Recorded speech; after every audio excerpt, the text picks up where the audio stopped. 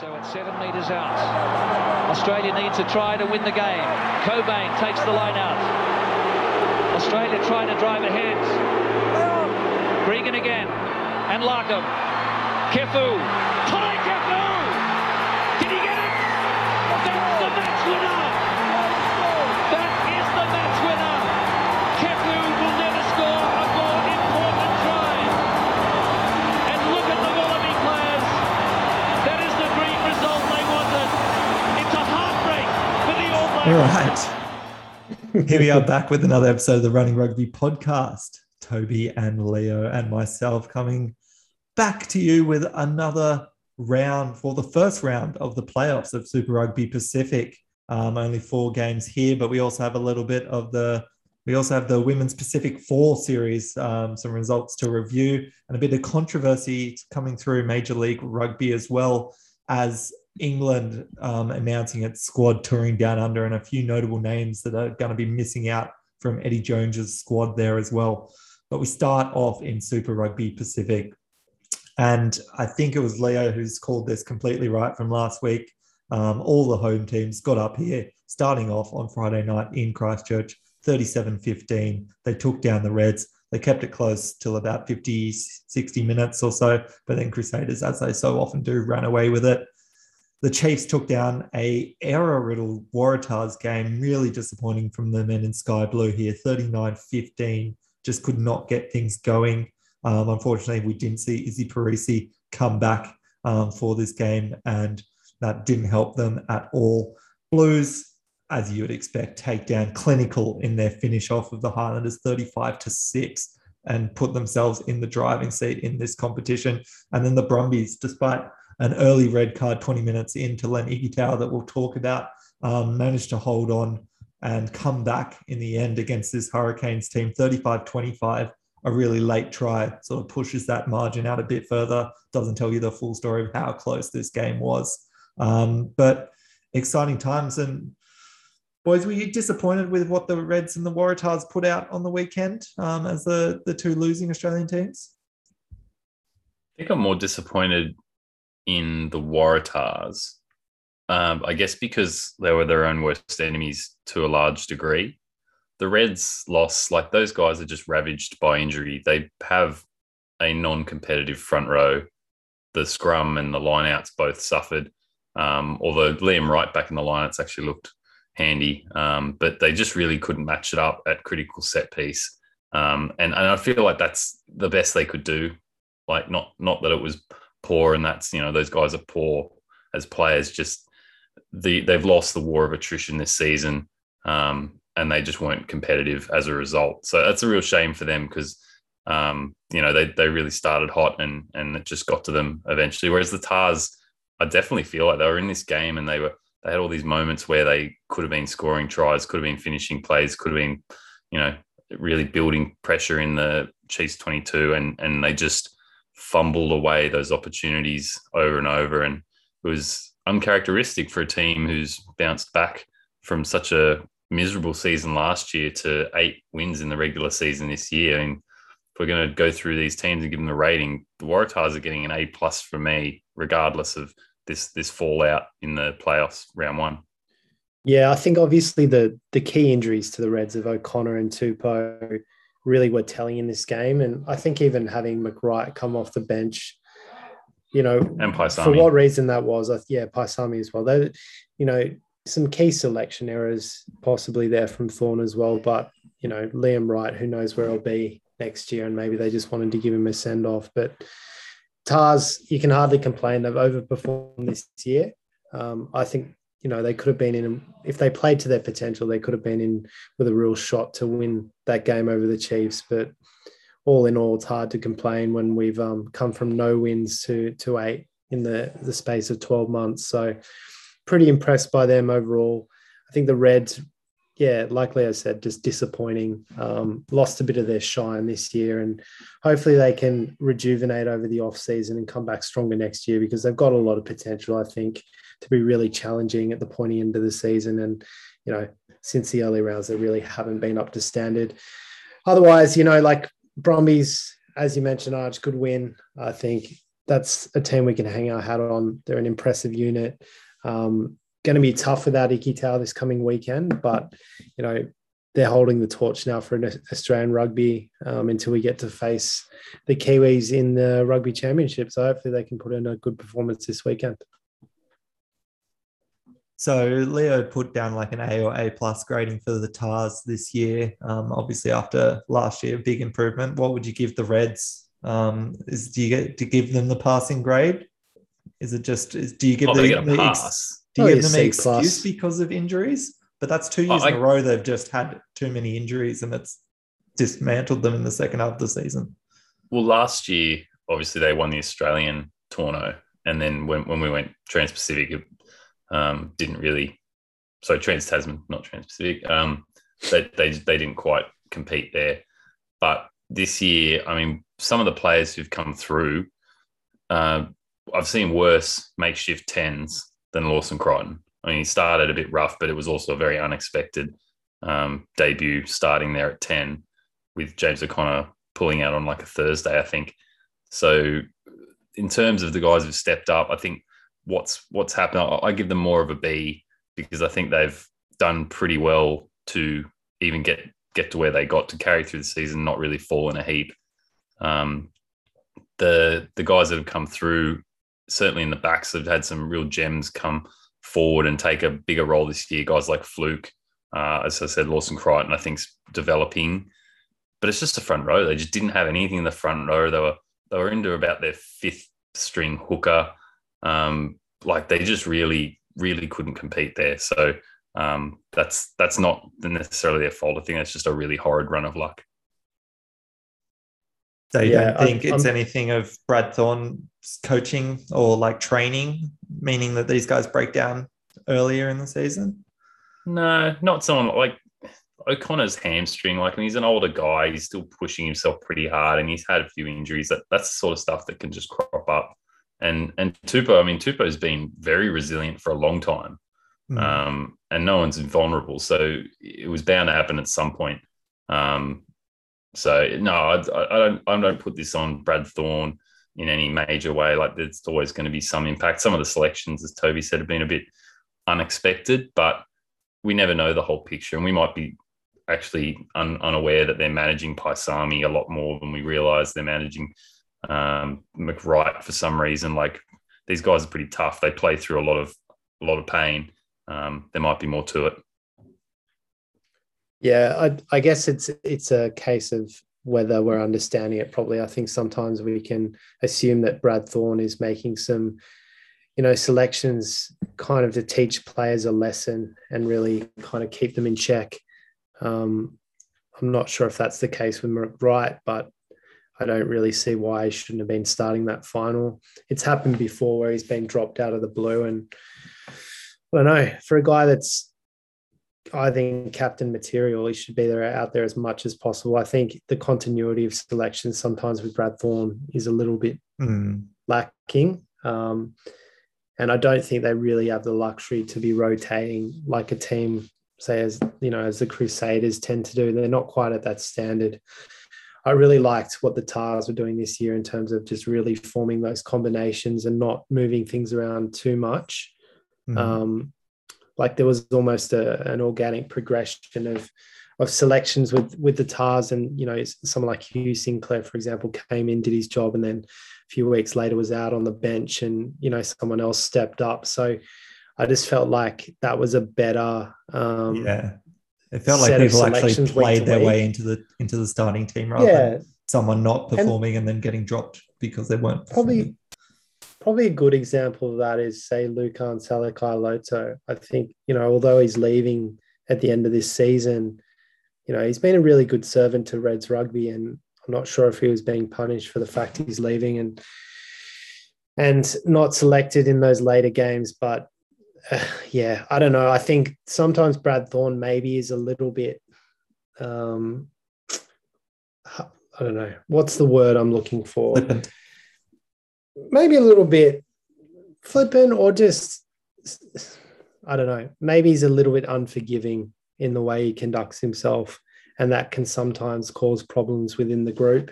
If people think they're getting a bit hard done by, he does have a pretty good track record of building this team up, but it's a question of whether, have they hit their peak already and are they starting to decline, and they've kind of missed that key championship window. I know, they won Super Rugby AU, but it's the overall title that you want, and you've got to hope next year they come back and they're stronger for it, because you'd hate to see them decline from here. Leo, what grade would you give the Highlanders this year? Highlanders, tricky one, because I think we expected them to be comfortably the worst team, and I guess they proved that they. Well, yeah, I guess, but it's always a matter of context, right? Because the good teams are very good, and say the Waratahs were surprisingly good for everyone, and so that's at least one win that we would have probably expected the Highlanders to take, and they didn't. So you get a couple of teams overperforming. Someone's got to cop the L's, and the Highlanders, along with a couple of Australian teams, certainly were just down on a couple of games that maybe we expected they'd get up. So they are still in a rebuilding phase. I don't want to be too harsh. Did they lose games they should have won? Yes. So they're probably in like a C+. It's not abject failure. They didn't just run their season into the ground, but they didn't have the stocks. They're still going through a bit of a transition period, and they had some good moments. They challenged some good teams, but they probably couldn't play 80 minutes every week. So yeah, it's sort of middling for them. I guess they'll still be on the rebuild next year, and they really need to bring a couple of good core players in to help that team grow in the next couple of years. What grade? C+. Oh, sorry, I missed that. I was obviously looking up at the screen. My bad. Toby, what grade for the Hurricanes? Look, in some ways, I think they overperformed. I'd probably give them a B-. I can see a lot of problems with that team, but they tend to get some results that they probably shouldn't get. And maybe it is led by players like Geordie that can really step up and change a game with a few key moments. I think Amoa was pretty strong at hooker. I mean, Dane Coles is still there as well. They've got a few pretty impressive pieces within the team. I think TJ coming back actually did help a little bit in terms of settling the ship. He's not quite the player he was in his heyday, but he's still pretty serviceable. And I think he's a really good leader. So Canes, you can't complain too much. They're one of those teams, as we keep saying, that are a little bit hit and miss week to week. I think that will change over time. It's whether the coaching there is as good as some of the Canterbury and, the Blues teams. But yeah, look, I was relatively impressed with the Canes. I think they slightly overperformed. I think they were really surprised and shocked that they didn't win against the Brumbies. The looks on the faces after that game said to me that those guys really thought they were going to win that game. And maybe it's belief, like from our perspective, I thought the Brumbies are the better team clearly, and at home should me too. Be, and it just shows you with Kiwi teams, they always have that belief. I think that's key. The Hurricanes had maybe the ticket because they didn't have to face one of their own. They in the finals and in any other position. If they'd performed slightly worse, they would have faced the Crusaders or the Blues or the Chiefs, and they almost certainly wouldn't have won. So they definitely saw an opportunity. They looked pretty shocked after that game, but Brummies definitely earned the spot. So 4 more teams remain this weekend. Crusaders hosting the Chiefs on Friday night, again down in Christchurch. Looking at the TAB and margins here, what do you give them? Tobes, let's start with you. So first game, Crusaders versus Chiefs, Friday night. Yep. What do we got? Crusaders. Cogs are turning. Crusaders Chiefs always notoriously close, but I think from my perspective, they're the far better team, Crusaders. So I'm going to say -8. I reckon the bookies will have it a little bit closer. I agree. I think it won't be as close, but I reckon they'll have it more like 6.5. Ooh, both going very close. It is 7.5. So Toby gets it by the skin of his teeth there. And the next game, obviously, tournament favourites and front runners, the Blues, are hosting the Brumbies. So the Brumbies only went down by 2 points back in round 14, back at Canberra, but this is Eden Park. Where do you think the bookies are going to have this, guys? We'll start with Leo. Oh, the bookies will absolutely have the Blues favourite, and I reckon it's even just seeing Ikitau rubbed out, that's more change in a back line, which is facing some pretty stellar play in the Blues. I think they'll probably have them out. I reckon they're at least, maybe I'm going to say 9.5 to the Blues. I think they're going to be disrespecting the Brumbies. I think they will keep it close. I just hope they can pull off another 80-minute show. They don't rate Sapsford, you reckon, at the betting agency? They don't, because they don't know him. And to be honest, I don't know him, but he's certainly not Ikitau. And just looking at the opposition, they'll be targeting him for sure. Yeah, Rico and Tavasashek against him. Busy week. Yeah, look, I think Leo's right on the money there. I'll probably go a little bit bigger. I'll say by 11. Blues running hot, and I think deservedly so. They proved last week that resting those guys against the Tars while still getting that result has worked in their favour. I'm still on the Crusaders bandwagon. I think they'll be the team that ultimately wins this competition, but it's hard to really dispute the bookies if they were to put the Blues out by pretty heavy favourites. And look, Eden Park, when as an Australian team won there, I couldn't tell you. Both from a Wallabies perspective and a Super Rugby perspective, it was probably the Brumbies or something in the day. But I think the Rebels actually may have won most recently there. Oh, really? About 3 or 4 years ago against the Blues. Yeah. It seems like a long time ago. But I mean, look, I'm happy to see this. The Brumbies need to beat the number one team to ultimately get there. I think possibly it's a bridge too far. I think if Ikitau was there, I'd say that they would be in with a shot. I just think that disruption may hurt them, particularly with some of the dynamic and big outside backs that the Blues have. That could be a really a bit of a fragile channels for the Brumbies in defence if they're not used to communicating together in those combinations. But look, the Brumbies have plenty of fight, and I actually think that they could have the better forward pack overall. Yeah, I think they're very much outmatched in the backs. The bookies have this at 12.5. So Toby takes it 2 from 2 for this week.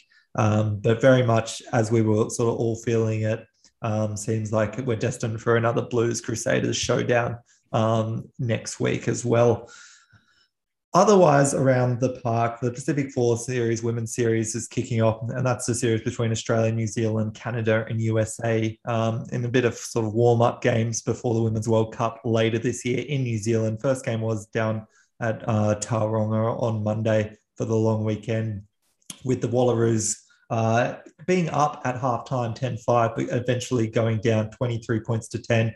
Bit wet and windy this weekend with this game, so a lot of sort of close balls, bit of difficult handling conditions, and very much so for the US-Canada game. But the Canadians really turned it on here, 36-5, took down the US women's. That continues this weekend back up here in Auckland with US and Australia facing off against each other, and then Canada and New Zealand in the second of 3 rounds for this Pacific Four Series. So a little bit to look forward to there.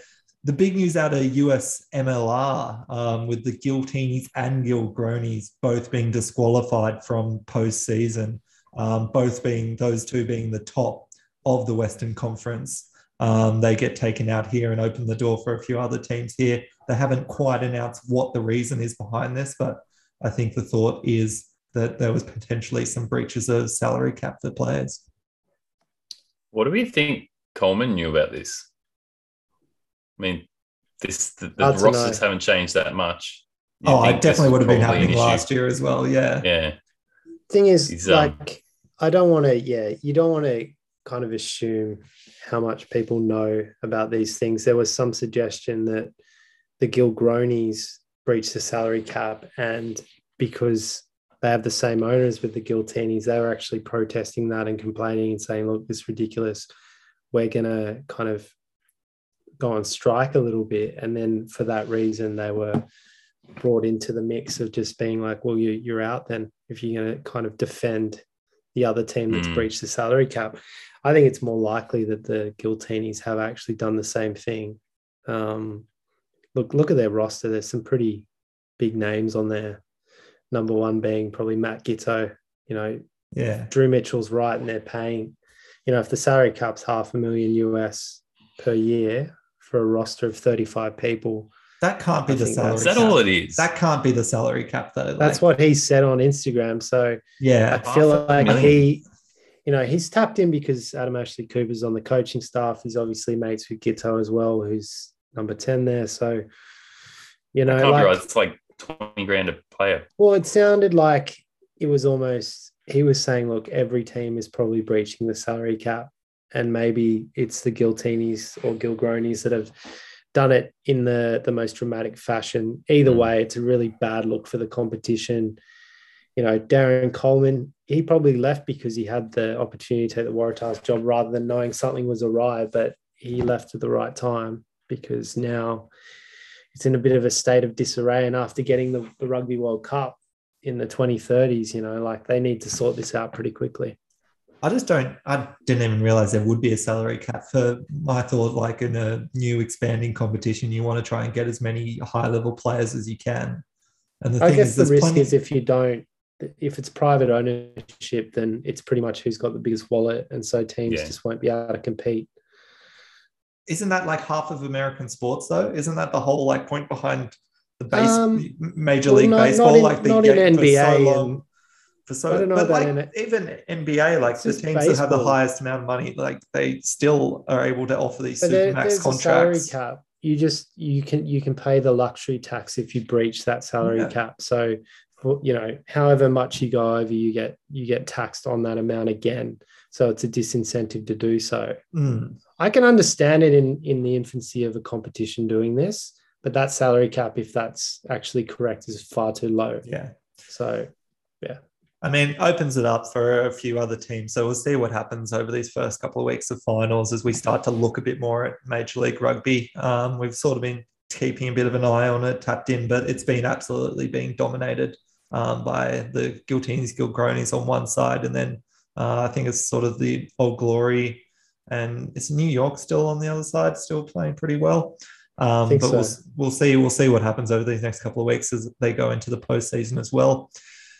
Other news around, obviously, Eddie Jones has named his England squad. Probably the big things that we can note is Carl Sinclair not going to be there, the big front rower, quite dynamic front rower that's caused issues for us in the past in the scrums, and Manu Tuilagi, the inside centre that he's played all over the back line for them, but really means that they're sort of missing a big ball running centre, inside centre that Eddie Jones has favoured more in recent years since going away from that Farrell forward sort of combination.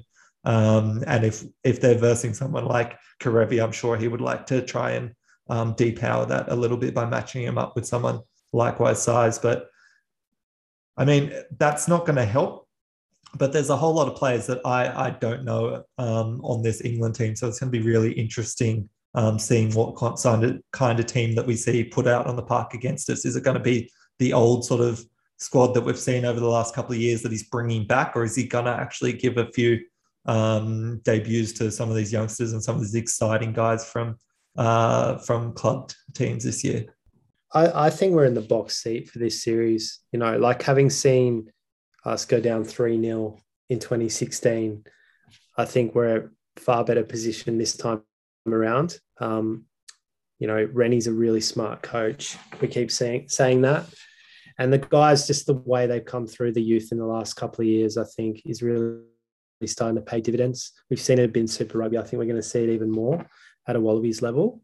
And there's always that extra motivation when Eddie Jones is on the other side of the coaching table and we want to get some revenge. We haven't won a game against England since 2015 in the World Cup when we, kicked them out of their own World Cup. And that means obviously that they've never lost a game to Australia under Eddie Jones. So I'd like to change that. Hopefully we can actually get a clean sweep this time. It's going to be a huge challenge. It always is against England, but playing at home, I think, gives us a really big edge. Yeah, and I'm saying, I guess I have high hopes that we can really turn it on, and this would be a real mark in the sand and a stage of progression for this young, redeveloping Wallabies side. Just very interesting to see who we pick, who we bring in with our little international tickets, where they think they need the support, particularly with guys like O'Connor, a bit under the weather. Front row stocks looking pretty good. Back three stocks looking all right, but are we going to bring Marika in? It'd just be interesting to see where they prioritise and who gets a ticket if it's only a squad of 36 for us. Remember, those squads are being announced this Sunday after this semi-final, so be very interesting and a lot of stuff to break down. All right, boys, we might wrap it up there. Any bold calls for this weekend in the semi-finals? Brumbies to win by 3. Yeah, don't write off the Brumbies. Honestly, I think the Blues will be very, very confident. But the Brumbies have enough in that team, if they play well, to really disrupt things. You know, they've really got nothing to lose, I think. There's a lot of guys leaving. There'll be plenty of motivation there. Dan McKellar, let's send him off in style, get them to the final. My bold call is probably Pablo Matera is going to get another card against the Chiefs. Well, hopefully he gets Was it suspended bold for call? like 2 years or something. Well, I like Pablo Matera. Don't do all that. Do you really like him that much? He's I a like good him, but he player to needs to be watch. treated like everyone else. Yeah, absolutely. Lenny Hitau has to sit on the sidelines this weekend. Yeah, Matera that's what just annoys you way too much when we miss out on some of our sort of prestigious players, and then the Crusaders somehow get to keep Matera. Anyway, keep watching Will Jordan for another one of those man, just so extra special tries. so Best good. player in the world at the moment, I reckon. Yeah, Best back at least. Outside back. If he good was call. the 10, Good they'd call be for saying that. World Rugby Player of the Year, I reckon, early on. Like, he's just going to keep getting better and better, I think. Yeah. He might be the difference versus Ireland when they come for that July series versus the All Blacks. Anyway, boys, we'll leave it there. Make sure you are following us on Instagram and at Running Rugby Podcast, and on Twitter at Running Rugby Pod, and liking and subscribing wherever you listen to your podcasts. But thanks for tuning in. Semi-finals week. Let's go, Brums. And last of all, keep on running. Run.